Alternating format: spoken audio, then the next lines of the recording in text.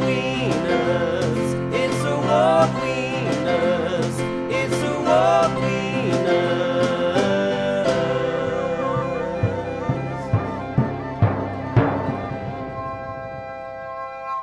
Welcome to Award Wieners. I'm John, joined by the great producer David. This is our night at the Oscars, where we watch Oscar-winning movies while enjoying Oscar Mayer wieners. It's a celebration of American culinary and cinematic pop culture. In this episode, we discuss the show business drama, The Great Ziegfeld, winner of the 1936 Oscar for Best Production. Dave, what's going on? You know, the normal. It sounds like you compared me to Hugh Jackman with that reference. The Greatest Showman? If you are, I'll take that compliment, John. He's a good-looking man. Or I compared you to two guys doing Hitler in the spring as the great producer. They came out rich, though. Okay. Why we said that is because the movie we're watching today is about a great producer from the, I guess, 1920s and 30s. If you were from that time, you would know who we're talking about. You're not.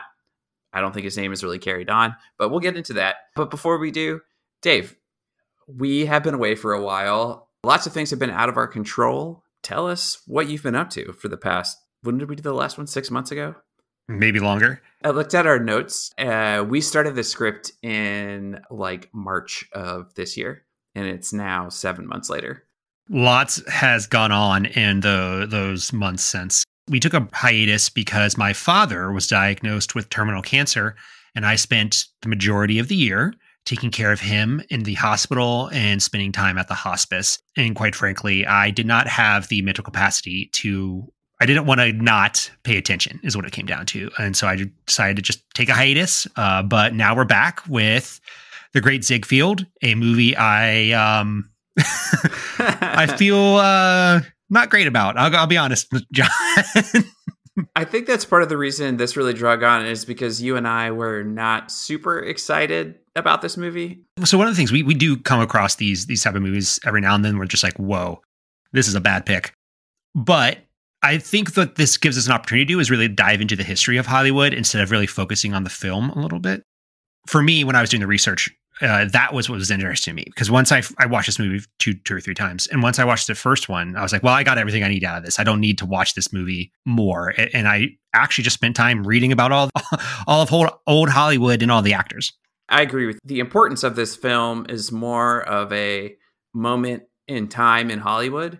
I would imagine most people don't care about that. And if you don't care about that, well, maybe I'll save my review for the end. Yeah. So with that out of the way, John, what have you been up to? I've also had some life changes. The company I was working for did some restructuring and let me go. So I've been looking for a job for the past few months, and I've received several offers, and I'm still just trying to figure out which one is best for me. That's also been a lot of fun. Not really. Have you been considering professional podcast host? I'll add that to my resume to say, like, I've done this. Okay. You know, it's been good. Some downtime after a stressful job has been awesome. Everyone's been super cool when I reach out to them for networking or job opportunities. All right. That's good. I'm glad you got yourself a job coming up, and we can get back to this on a more frequent basis. I think we've said that for the past several episodes. Well, it's been honestly, it's been a rough 2 years. Yeah. This year is probably one of the worst of my life, if not the worst of my life. To be honest with all of our listeners, my life comes before this movie review podcast, and I had to take care of that. I know what you've been going through, and that sucks. Do you want to cap it off with your more exciting personal news? Yes, I am getting married. I got engaged in May, and I'm getting married in December. So we have 2 months to get this thing planned. The winds have changed for Dave. I'm excited for that too. So do we want to dive into this movie, or is there anything else you want to kind of get into first? It's been a long time, but I want to get into just one movie that we've seen over this year that we would recommend. I'm happy to go first on that. And I thought a little bit about it, and the movie that I would recommend is Dungeons & Dragons: Honor Among Thieves. This is not my favorite movie of the year, but is the one I would recommend the most. It is funnier than it has any right to be, with an amazing cameo. Chris Pine is being very Chris Pine. Like, you're not feeling great or you just need a laugh, you should totally watch this movie. Yeah, I actually saw that movie. I feel like there's not a lot of movies I saw that are first run in the past several months. Yeah, I like that one too. I have Barbie and Oppenheimer on my list of things to see still, and I will eventually get to those. Did you see either one of those? I saw Barbie in the theater. It was a very good time. Here's a little side story. So my fiance, Sarah, wanted to go see it. And I was like, hell yeah, I'll go see that. And she got us a beer tasting / movie tickets. We thought there would be like 2 beers, whatever. It was a 2-hour beer tasting before the movie started. And I wasn't drinking. So she drank the majority of my beer. And then when the movie started, everyone was drunk and it was super rowdy. It added to the experience. It was a lot of fun. But I was like the sober person in a very routed showing of Barbie. And I haven't seen Oppenheimer. I'll get to it. That's going to be nominated for Best Picture. So obviously we'll watch it. With everything going on in my life, I was like, I don't want to watch a downer movie. So I kind of have been avoiding all the dramas and just watching really fluffy stuff. And then movies that I know really well, which is basically slashers. Like I've gone through the entire Friday the 13th franchise again for the millionth time, mostly because I just didn't want to think too hard for a long time. Anything else that you've watched, maybe outside of first run movies? Outside of first run movies, that's a pretty good question. I did a podcast with Movie Films and Flicks where I watched Piranha, and that is a sort of parody of Jaws. It's first time watch. It is of the like Jaws ripoffs. Excellent. It's a really funny, odd movie. I would recommend, like, if that's your type of thing, definitely go check it out. The thing is, I'm probably really late to suggest this because it's always number one on like Jaws ripoff movies. So go watch it. Who's in that movie? No one you would know. Directed by Joe Dante. Okay, just checking to see. Do recommend that? I do recommend that. I've watched some other ones I would not recommend, but those podcasts haven't come out yet, so I'm not going to spoil it. But you can catch those on Movie Films and Flicks. Is that right? Yes. Yeah. Like once a month, I'm on the podcast doing just a very light, fun episode. It's this place where you just talk about how much you love a movie, really. You don't really get in too deep about why you hate something. And we never pick movies that we really dislike. And if we do, we just don't publish the podcast. You're just like, we're going to record this and we'll hate on it for 30 minutes, but then we're going to just recycle it. Well, it's one of those movies, like, here's an example. The Mummy 2. The Mummy 2 is like, it's not a good movie. There's nothing to it. Like when I recorded a podcast for Movie Films and Flicks with it, and we were trying to talk about it, and we're like, we have nothing to talk about because there's literally nothing here. It's one action scene for the entire movie, no development, and then it's over. And at the end of the podcast, you're like, do we even want to publish this? Oh, I remember liking The Mummy too. I guess I haven't watched it in a long time. It's not a bad movie. It's just literally there's nothing to talk about. It's just an action scene. What do we do with this movie then? We're going to talk about it. I mean, we're completionists. We're masochists. We're going to whip ourselves as we go through it. I'm being overly dramatic. There are good qualities to this film, which we'll get to, but you'll understand why I'm a little bit like, about on this down the critique. Well, let's start out with it being 3 hours long as part of that critique. Yeah. That is no joke. I read some of the reviews from the time period. One of the things they pointed at, they're like, this movie's 10 minutes short of 3 hours. And at the time, it was the longest American movie. And they're like, this thing could have been cut by an hour. Easy. For sure. And I was like, hell yeah, it could. You want to move into the movie now that we've started eviscerating it already? Oh, yeah. If you want to, go ahead. All right, let's do it. So, The Great Ziegfeld. Dave, how would you describe this movie in a sentence or two? It's about a ladies' man and renowned Broadway producer, I guess. It's a biography of Florence Ziegfeld, who was well known at the time. I think he passed away maybe 2 or 3 years before this movie came out. In popular culture, everyone would have known who he is because his plays, I guess they're sort of like variety shows. Everyone would have heard about them. So at the time, very famous. Yeah. He did plays and you would know of Showboat, but yeah, mostly variety shows. So just getting into the movie, it was released March 22nd, 1936. It is a long 177 minutes. At the time, the budget was $2.18 million, and in the box office, it made $4.67 million. The director was, we don't even know who this is, so you want me to mention it? Yeah, give the director his due. Yeah. I mean, that's what they're going on strike for, huh? Yeah. So the director was Robert Z. Leonard. Do you know anything else that he did? Nope. Do you? All right. Nope, I don't. So clearly we spent time learning who that was.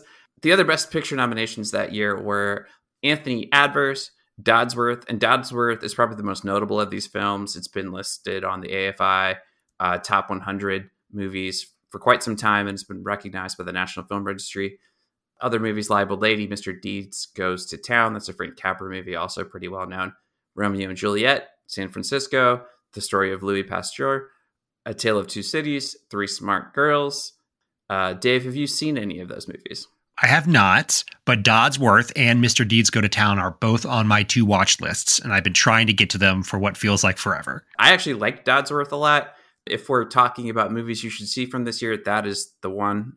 It's a really interesting movie about this couple who one has basically been like a rich housewife, and she's much younger than her husband, who is reaching retirement age, and he's been very successful. They retire and they start to travel around the world, and they just realize that they're very different people, kind of have to work through some of that to figure out what's right for them.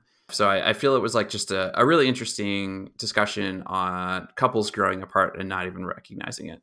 That does sound like a fun movie, maybe an interesting movie. But yeah, it is on my list. I really want to check that out. We're talking about this year, you know, a couple movies that stood out to me that I wanted to mention that weren't nominated for a Best Picture. One, Modern Times. That's Charlie Chaplin's movie. It was really snubbed. I love this movie. I highly recommend everyone go check it out.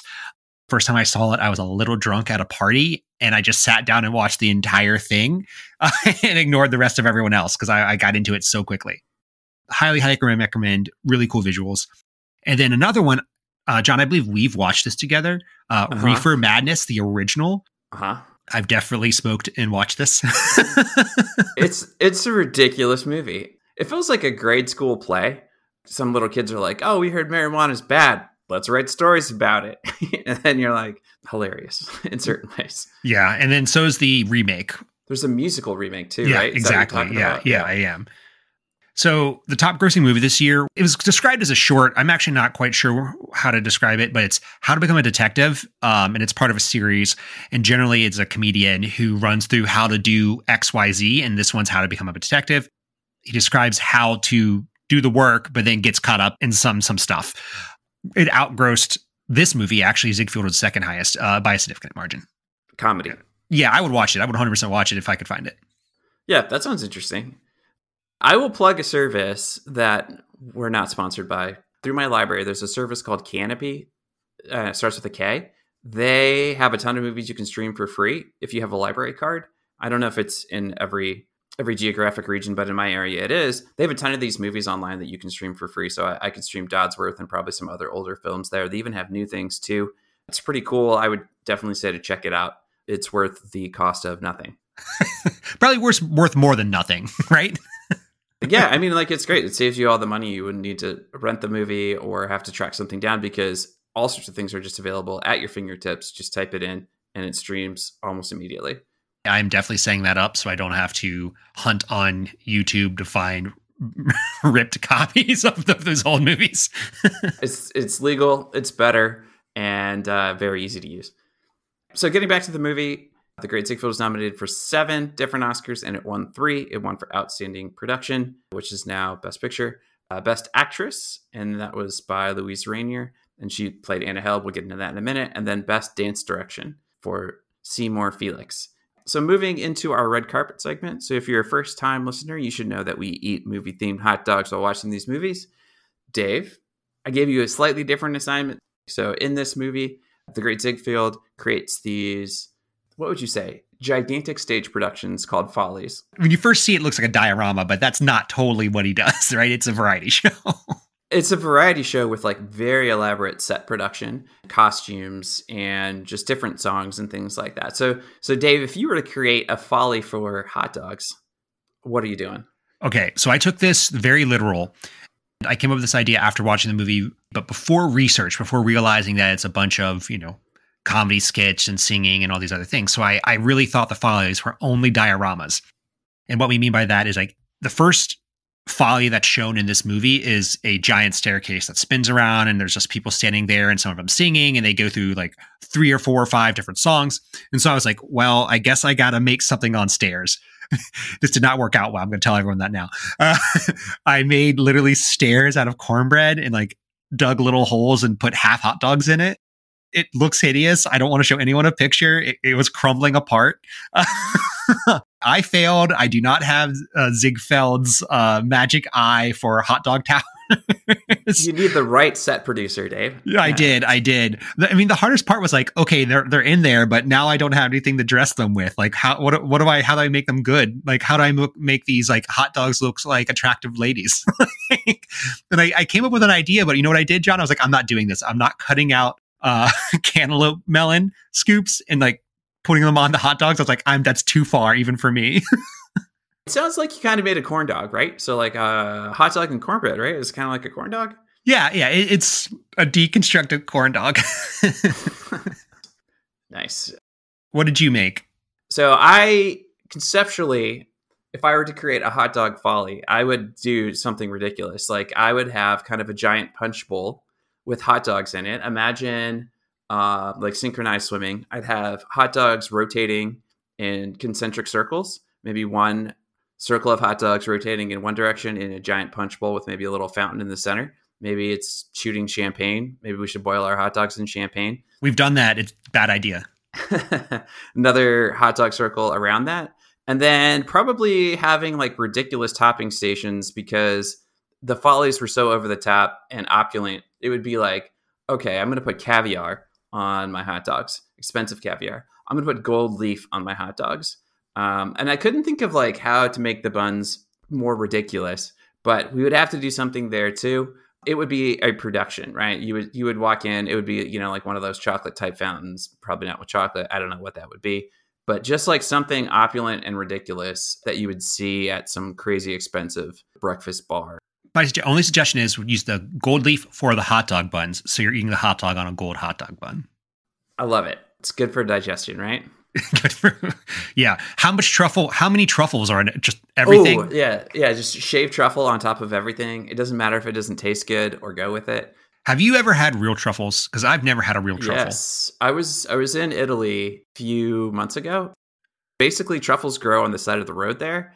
The ones we get back in the US are the ones that are visually perfect. So they like basically throw a lot of truffles away or just don't use them. They're also saying a lot of the truffle, in quote, truffle oil that we get in the US is actually not real truffle. It's some kind of fake product, which is probably why if you've ever had truffles or truffle oil and don't like it, it's probably because it's fake. And that's what the Italians say. Yeah, that's what I was getting at because I hate truffle oil. Like I don't want it anywhere near any of my food. It tastes like garbage. We get the fake stuff here. My girlfriend went truffle hunting when she was over there, and I was kind of like, I don't know if I feel like that. I feel like I don't like truffles that much. But you found truffles. Yeah, they found truffles. Apparently, it's very common. It's very easy. They grow in the same place all the time.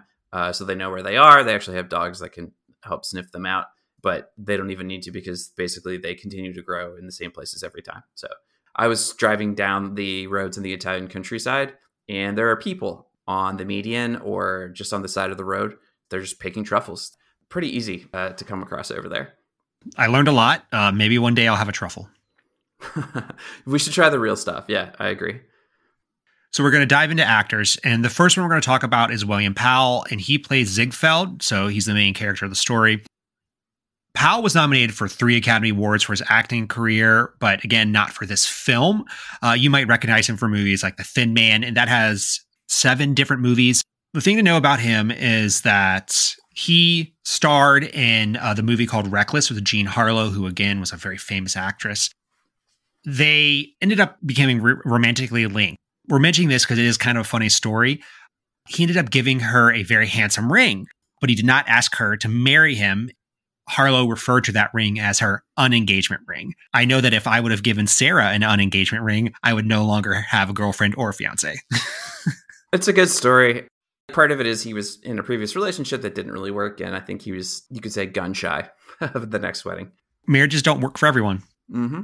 Up next, we have Louise Rainier, and she played Anna Held in this movie, who was one of Ziegfeld's love interests. She actually won Best Actress for this role.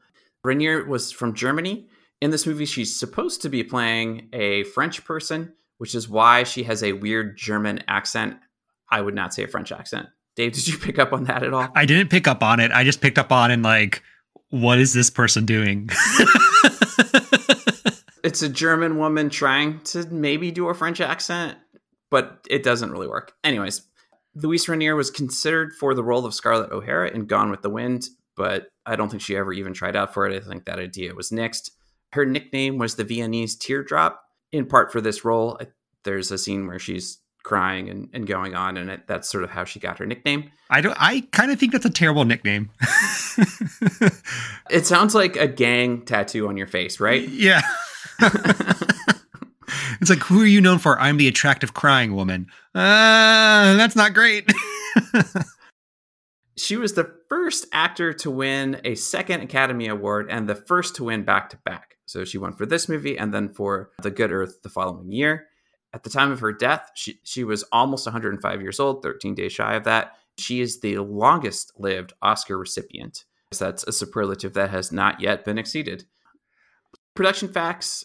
I think the most important thing from this movie is that this was just a major influence on the glamorous, excessive 1930s cinematic musical numbers. There are some very long musical numbers in this film. This had a lot of influence later. I would even say, like An American in Paris has this really long musical number. They probably called back to this film a little bit when they were thinking about adding that to the movie. Dave, any thoughts on that? No, just go see American in Paris, which is a movie I really like. And I know it's controversial because you don't like the ending. Yeah, I don't. Sort of related to that too, this it held the record for the longest runtime for an American movie for quite some time. Film producers actually cut a lot of things. I think a lot of it had to do with musical numbers that for some reason they felt were really important at the time. That's how you're going to get people to sit in their seats. Like, well, just show them the Follies, and then who cares about Ziegfeld? I mean, that's kind of what I'm not joking. I kind of think that's what happened.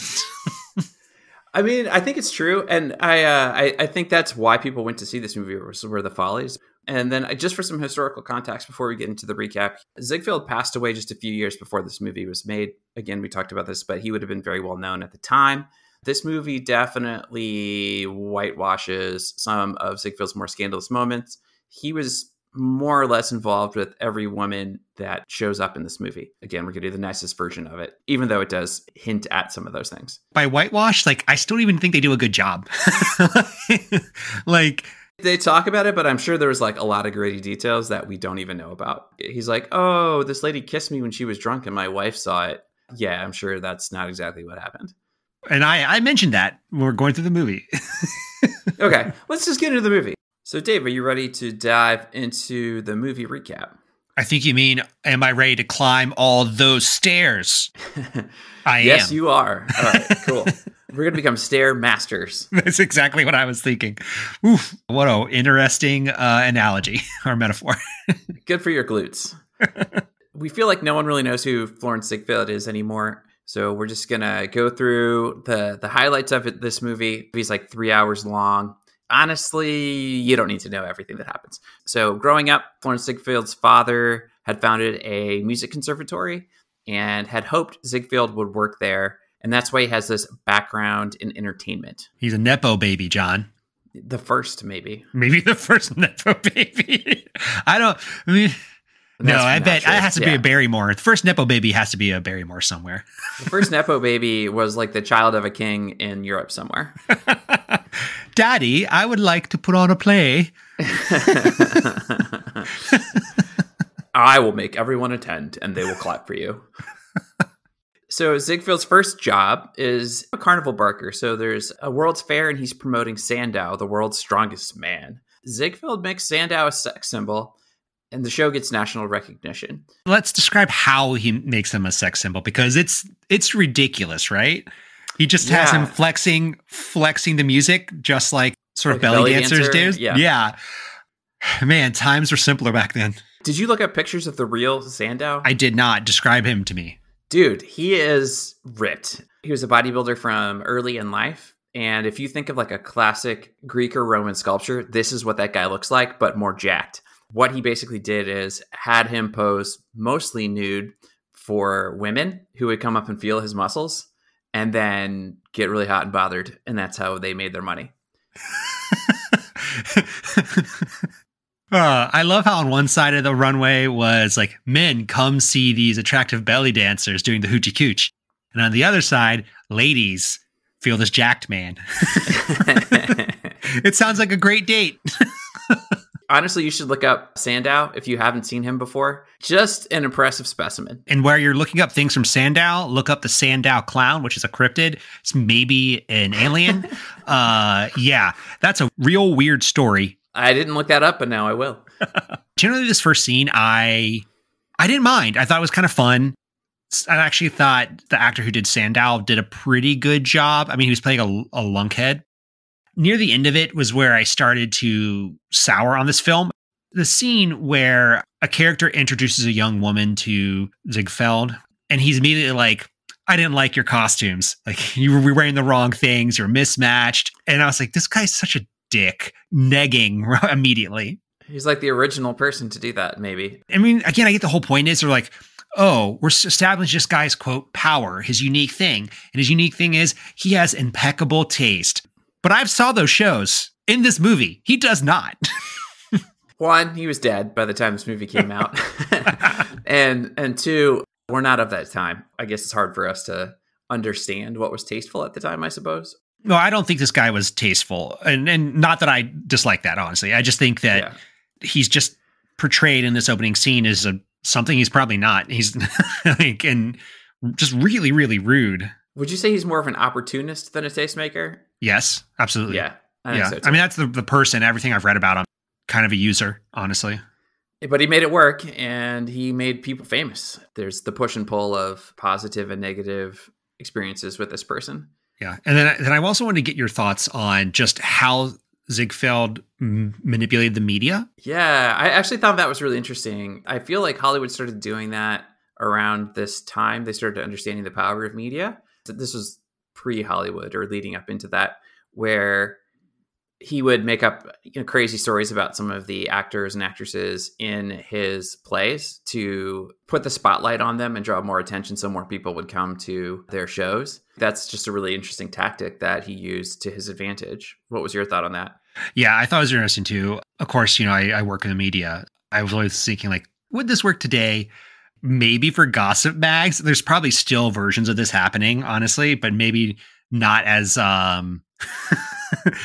One of the examples is like one of his actresses was bathing in 20 gallons of milk or 40 gallons of milk every day. I feel like we've heard things like that, haven't we? Yeah. I mean, that's what, what's her name?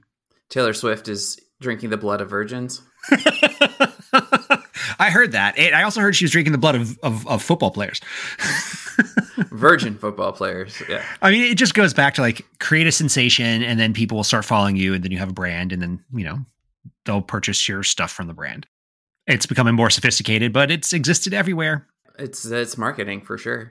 Yeah. And that's if you believe that Taylor Swift is dating Kelsey. All I know is anytime I watch a football game, whether it be college football or the NFL, they talk about Taylor Swift in the game, no matter what game it is. I'm just like, what is happening? Why am I hearing so much about Taylor Swift? It makes the game pass faster.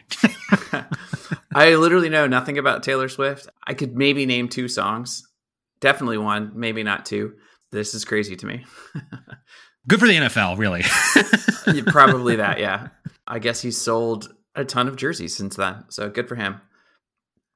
Okay, after this act, I wouldn't say goes sideways, or Ziegfeld maybe just gets a little tired of it. I mean, he bombs it. He has the strongman try to wrestle a lion who's drugged, and he has to run away because he's going to get arrested. I wonder if that was part of his story too, right? To maybe draw up more attention. You never know. He scampers off to Europe for a while to scout new talent. And on his trip, he runs into a rival producer, Jack Billings. I would say the two of them have a competitive friendship where they're trying to outdo each other in pursuit of finding the next big thing. They're frenemies. It feels much more that Jack likes Ziegfeld more than Ziegfeld likes Jack. But they also do things that benefit each other in the long run. So like they become partners at a certain point as well. The biggest note on Jack Billings, the actor who portrayed him in this movie was Frank Morgan. And he's best known for being the wizard in The Wizard of Oz. He's one of two actors that are in Wizard of Oz in this film. Who's the other one? One of them's the Scarecrow, the guy who does the tap dancing. Oh, okay. Cool. I guess we're just in that time in Hollywood, right? Yeah, and this is before Wizard of Oz came out.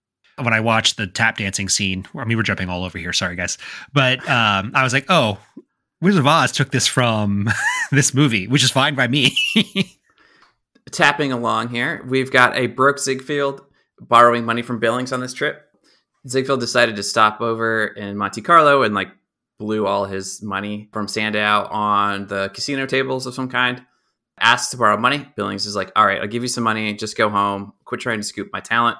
That's exactly what Ziegfeld does, is he scoops the talent. And he meets a talented singer. She's supposed to be French. This is Anna Held, who we talked about. She's a fiery personality. I would say in the movie anyways, she often acts rashly. And I think it's meant for comedic effect. Dave, what was your take on that? Yeah, I think it was meant for comedic effect, but it didn't work for me. It kind of makes her seem a little unhinged, a little childish, uncertain of herself. Like she had to have Ziegfeld to achieve her goals. It really, I mean, based on my research, it really, did not describe who this woman actually was or show who this woman actually was. What did you find in your research? She is basically the mastermind behind all this, not him. Oh. They both played a big part, don't get me wrong. She was much more involved than this show pretends. Like, she doesn't seem involved in this at all, but she held his hand and they worked together very closely to put the Follies on, that first Follies.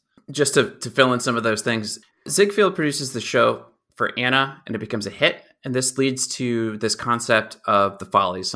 The Follies are basically large-scale musical variety shows. They have lavish sets, lavish costumes, lavish dresses, beautiful women, new songs.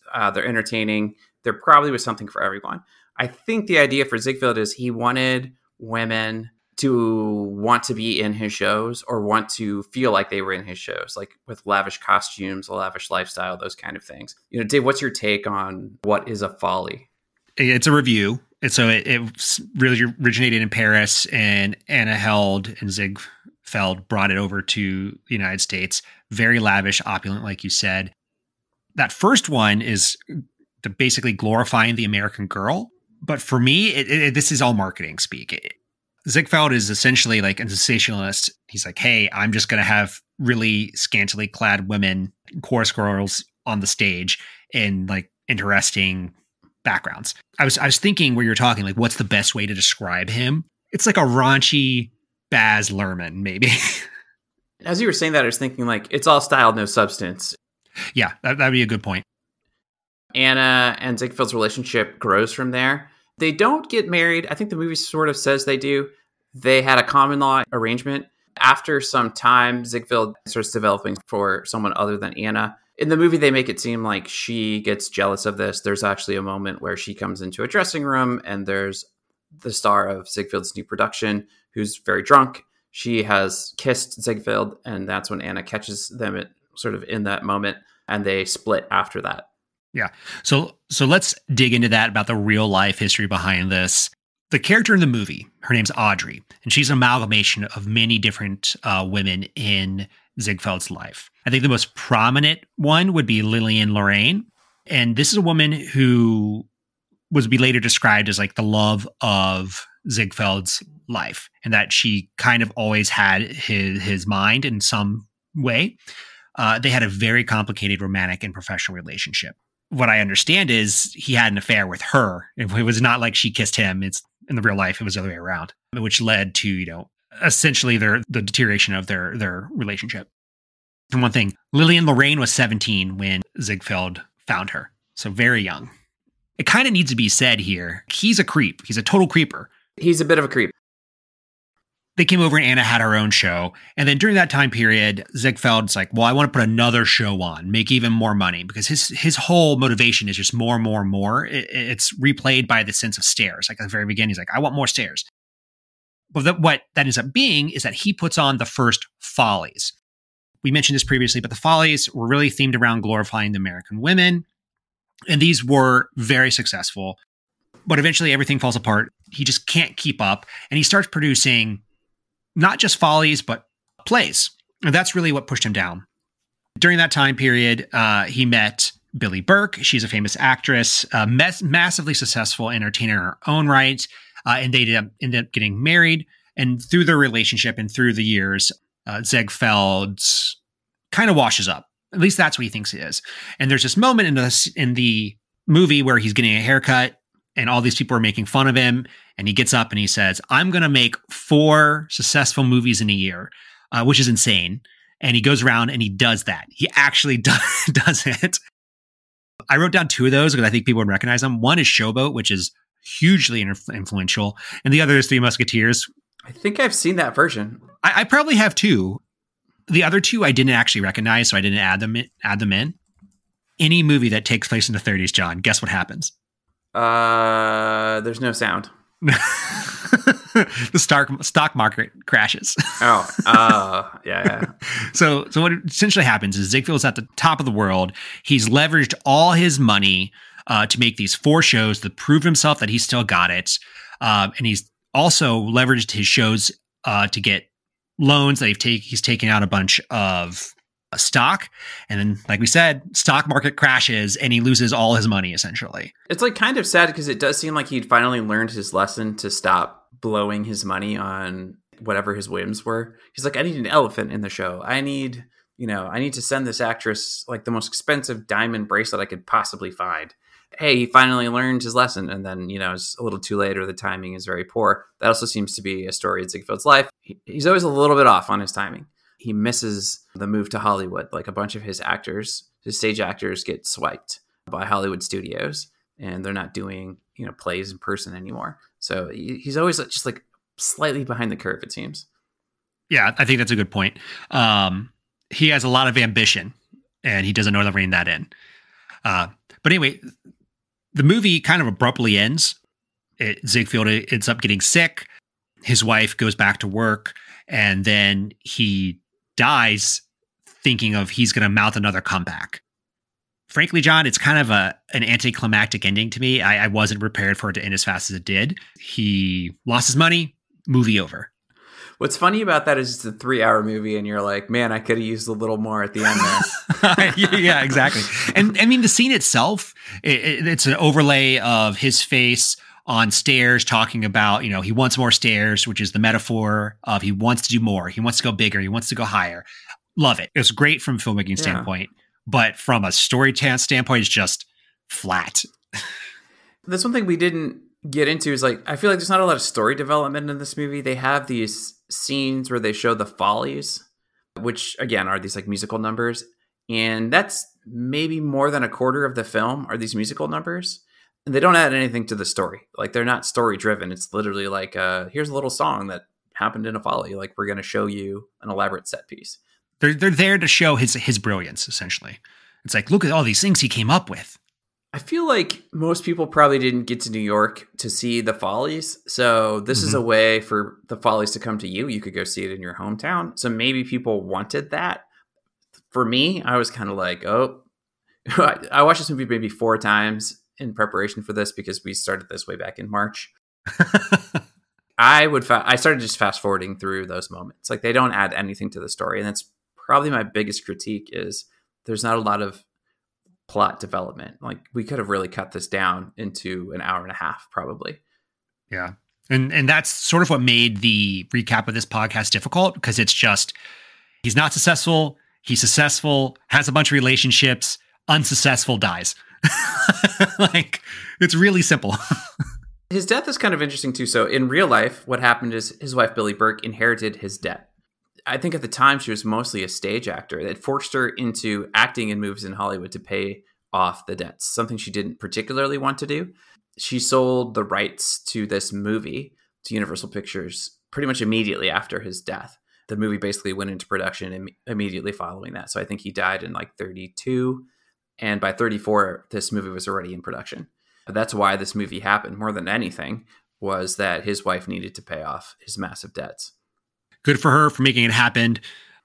I don't know how I would feel if I was her and this movie came out, because it's like, even like the best possible version they're showing, he still is a cad. Or she doesn't care. Maybe she didn't care.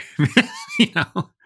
I think he was like loving in many ways, but loving of everything. And he took everything to the excess, and he took everything, like any woman who threw himself at him and vice versa. He was always living in the moment and not always thinking about the future, it seemed.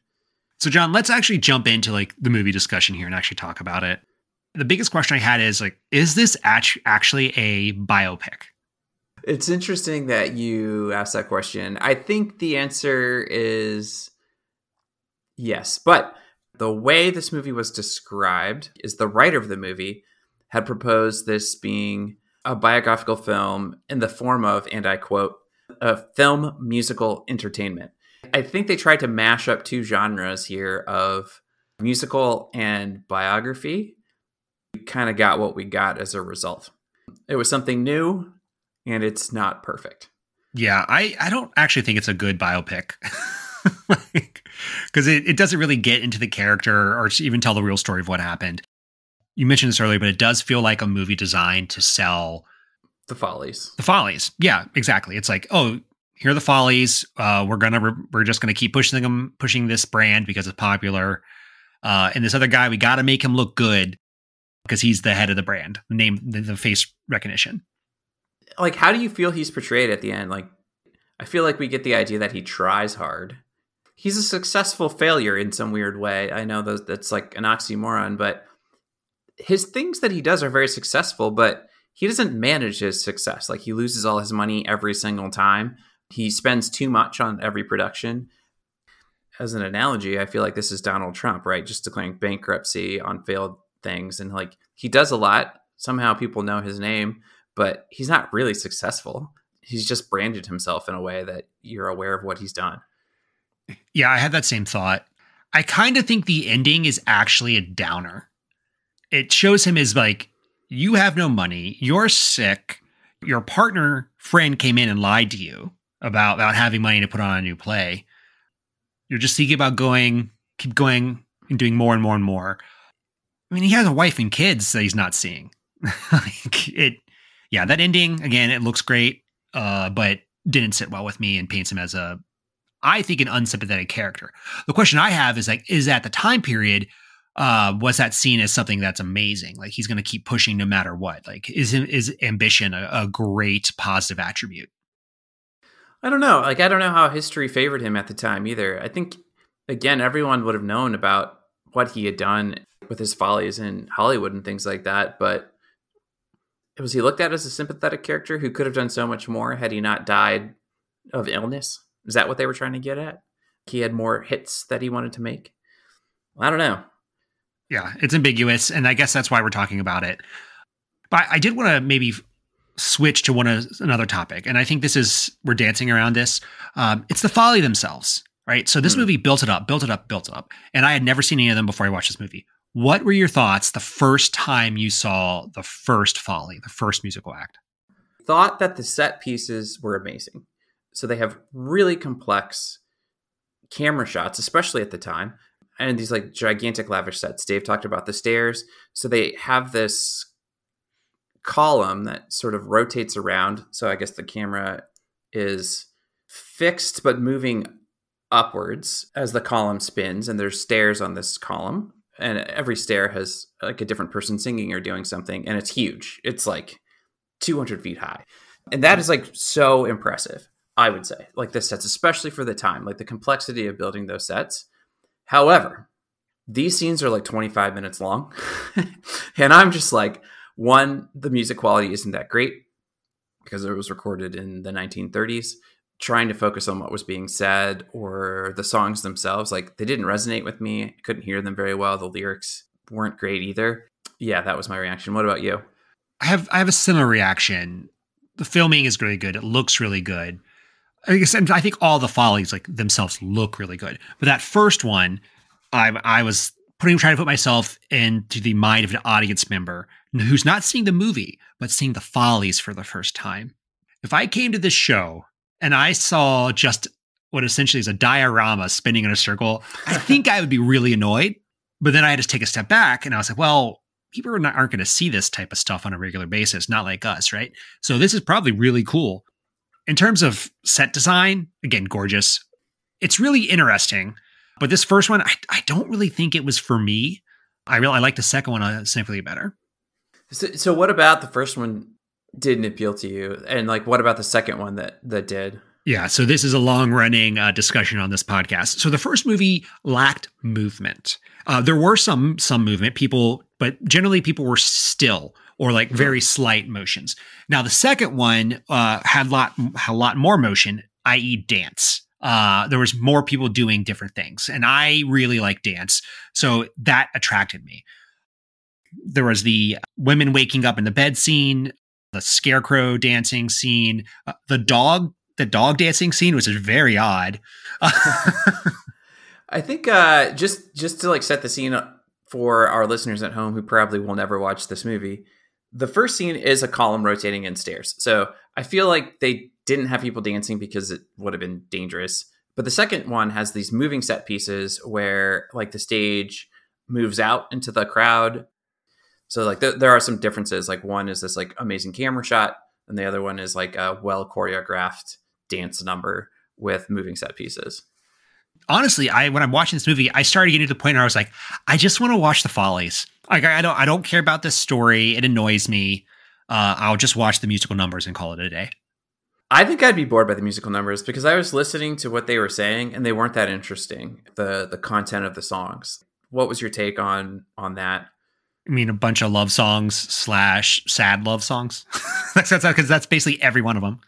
But the dancing I really like. This is the singing for the time period. I don't particularly like it. So I don't have much to say about it. I'm sure some people really love it, but it's not for me. There was just a couple of scenes that only got me. So there was one with, was it Franny, the comedian / singer?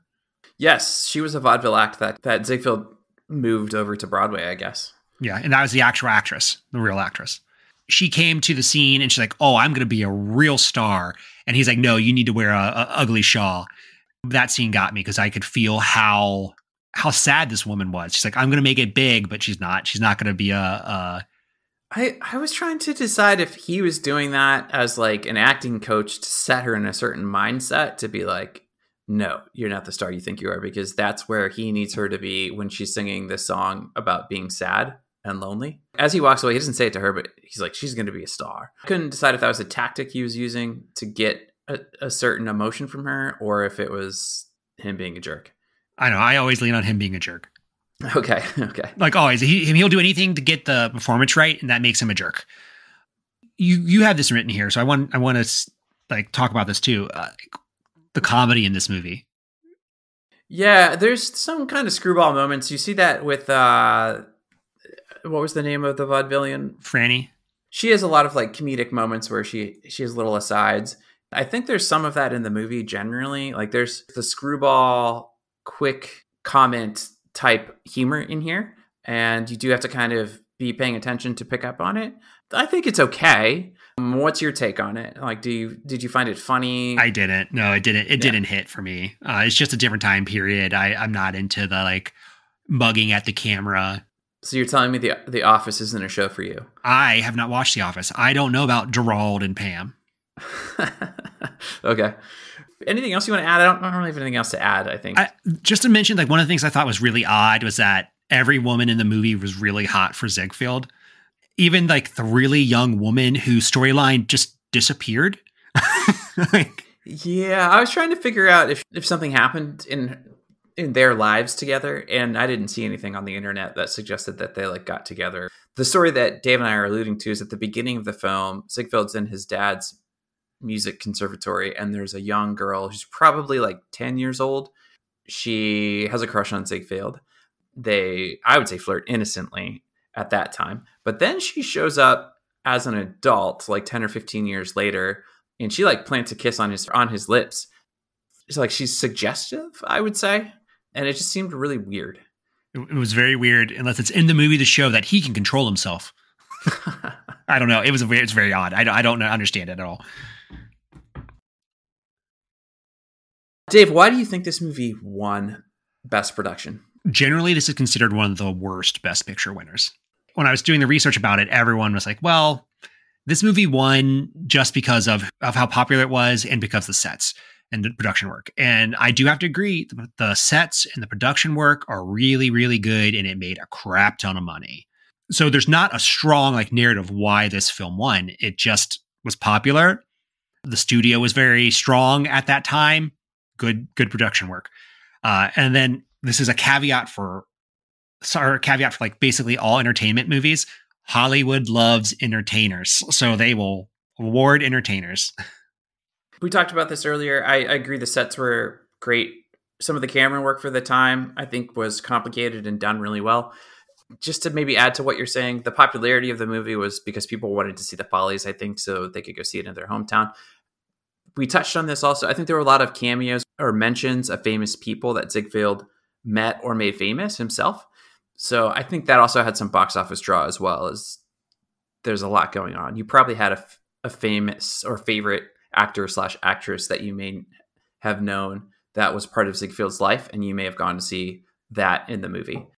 John, have you ever gone to a movie to see a cameo?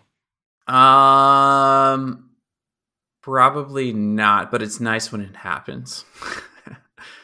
The biggest cameo BS moment in a film that's probably happened in the last 15 years is Iron Man in The Hulk, who was in it for 30 seconds. And then the commercials were advertising like he's in it. Oh, I don't remember the commercials. Yeah. I remember people getting really angry because they were like, he's not in the film at all. He makes a cameo at the end of the film, like in the after credits, basically. They were building up a cinematic universe, Dave. Yes. Yeah. I mean, I've never gone to a movie just to see like a cameo of someone. I mean, I think there's some movies that have some great cameos. I like it maybe better as a surprise even. So I don't know. Maybe you're right. Maybe that isn't a box office draw. We've done this throughout, but let's hammer in our critiques. Okay. So everyone understands fully where we're at. Yeah. Which I think they already do.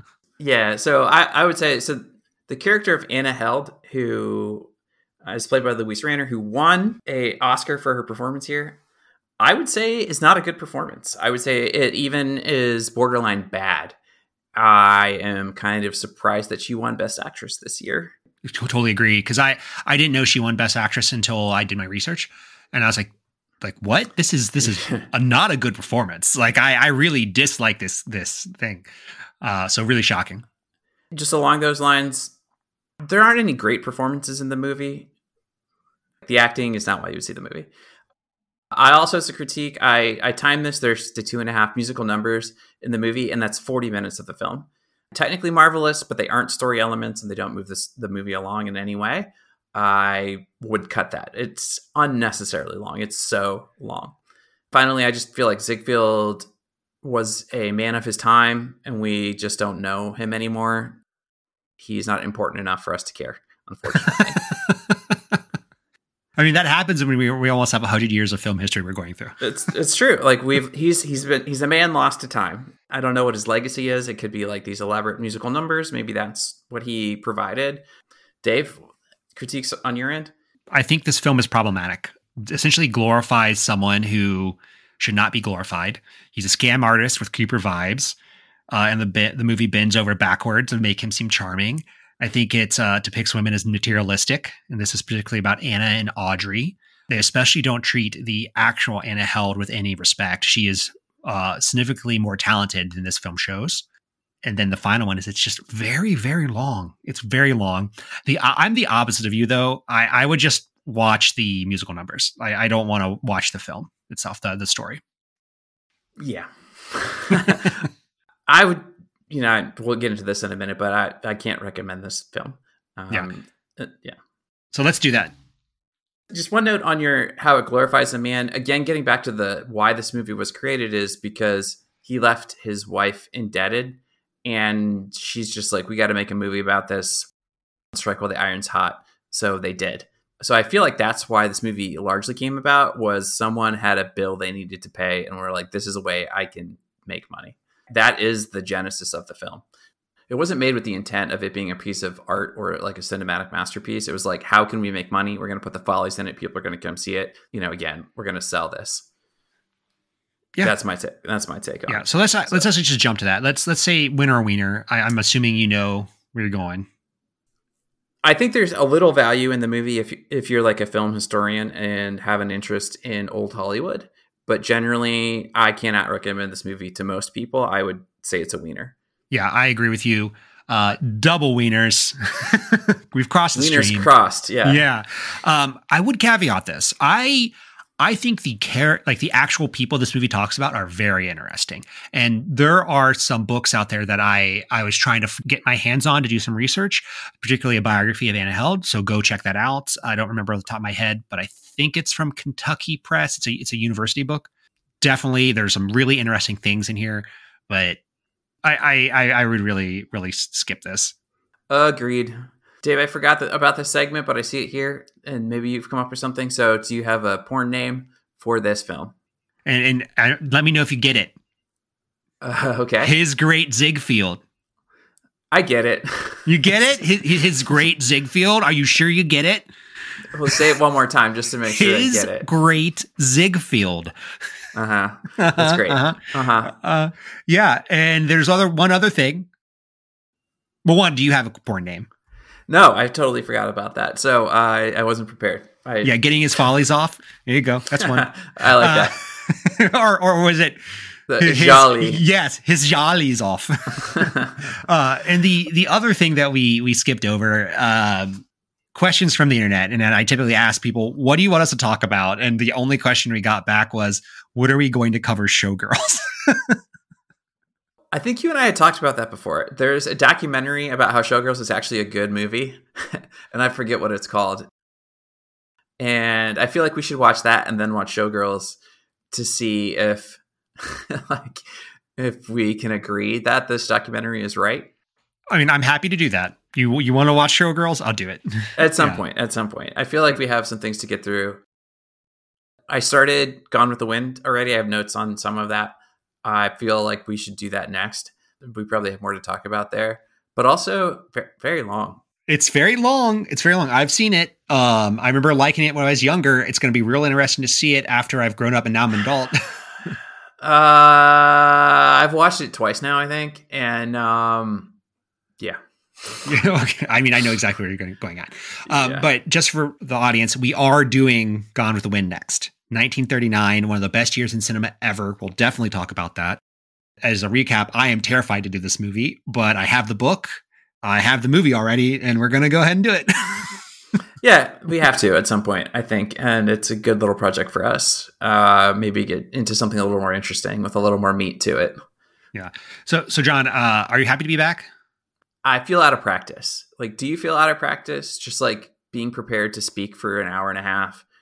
A little bit. I have still been doing podcasts over at Movie Films and Flicks, but they are much different animals than these podcasts. That one's a much more freewheeling show, and I can, change topics in the middle of a sentence. I feel like we were both kind of dreading this movie, which is why it took us 6+ months to get to the recording of this. I mean, a lot has happened in our lives since then too, but I feel like that only added to it. Is like, you weren't excited about this and I wasn't excited about it. That makes it hard to kind of sit down and do work around it. Yeah. Dave, anything else for our sometimes listeners? Yeah, I have a couple things coming up I want everyone to check out. So again, I mentioned I'm on Movie Films and Flicks on a semi-regular basis. So I just had a episode come out called Barbenheimer, and it's when Mark and I tried to find out, will it Barbenheimer? So we went through movies and found 2 movies that opened up in the same weekend, mashed them together and asked each other, would we go see these movies? It's really odd, but a lot of fun. So is the idea that 2 movies came out in one weekend and you would go see them back to back? Yes. Gotcha. You know what I'm going to do? I'm going to look this up so I can tell you what I picked, and I'm going to ask you. Would I go see these back to back? I can tell you. I would tell you no already because, well, maybe that's not true. When Dave, when you and I were in the dorms at Ohio State and there was no air conditioning, we would probably go see 2 to 3 movies in a day, just sneaking into the next one, mostly because it was so damn hot. Yeah. But I don't know if I would do that anymore. Yeah, I'm not going to go through all of them, John. Give me your best ones. Best ones. Okay. The year is 1920. So, nope, that's not right. The year is 1920. The Great War has just ended. The year is 1996. I have to restart. It is 1996, December 20th. Scream and Beavis and Butthead Do America come out in the same weekend. Would you watch them back to back? Scream Butthead is what Scream, we call that. Scream Butthead. Beavis and Butthead Do America and Scream. It's such a difference in the movies. I suppose you could do those back to back. It'd be a long day. Yeah. Okay, I'm going to do one more. The year is 2007. It's November 21st.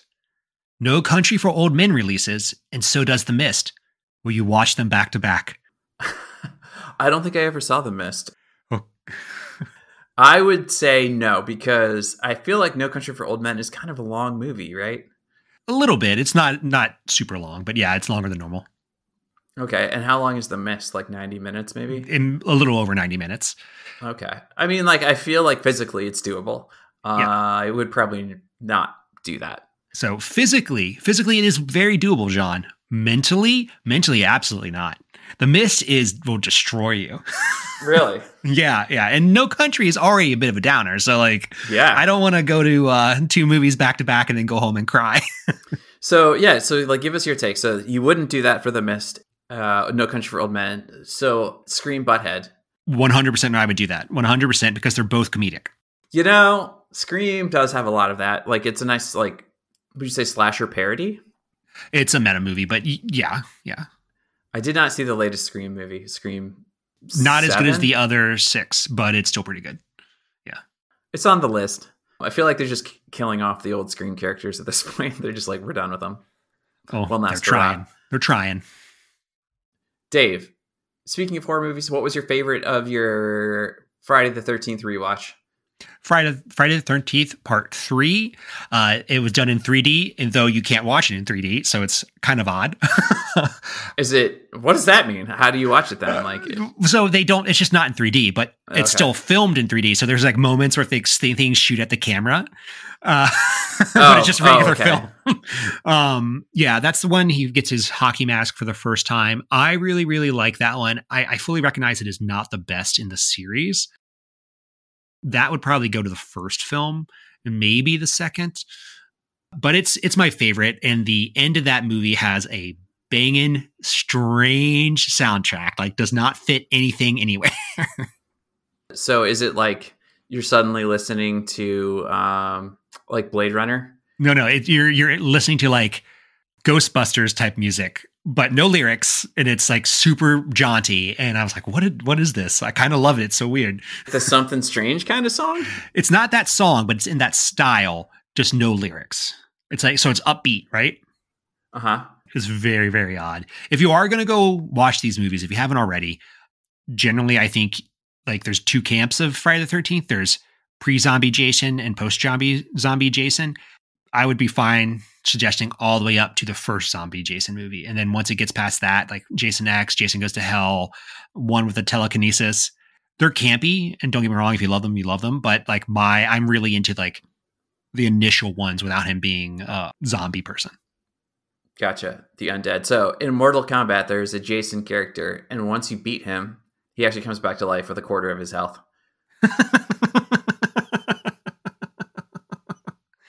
That's great. There you go. Dave, how can our listeners find us on the internet? Well, you can send a wire, just like Ziegfeld. But we're on all the internets.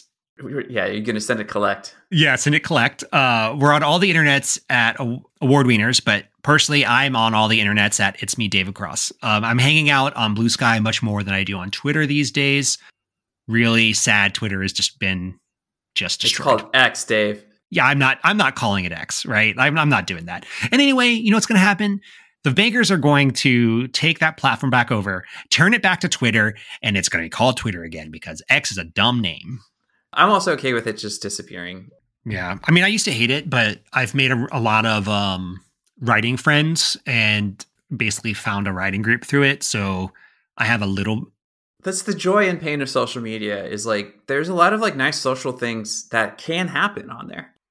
We have talked to some like interesting people on the internet through the Instagram feed that we have for the podcast. I feel like I've met people online that I'm friends with through social activities, either at video games or whatever it might be, which is awesome.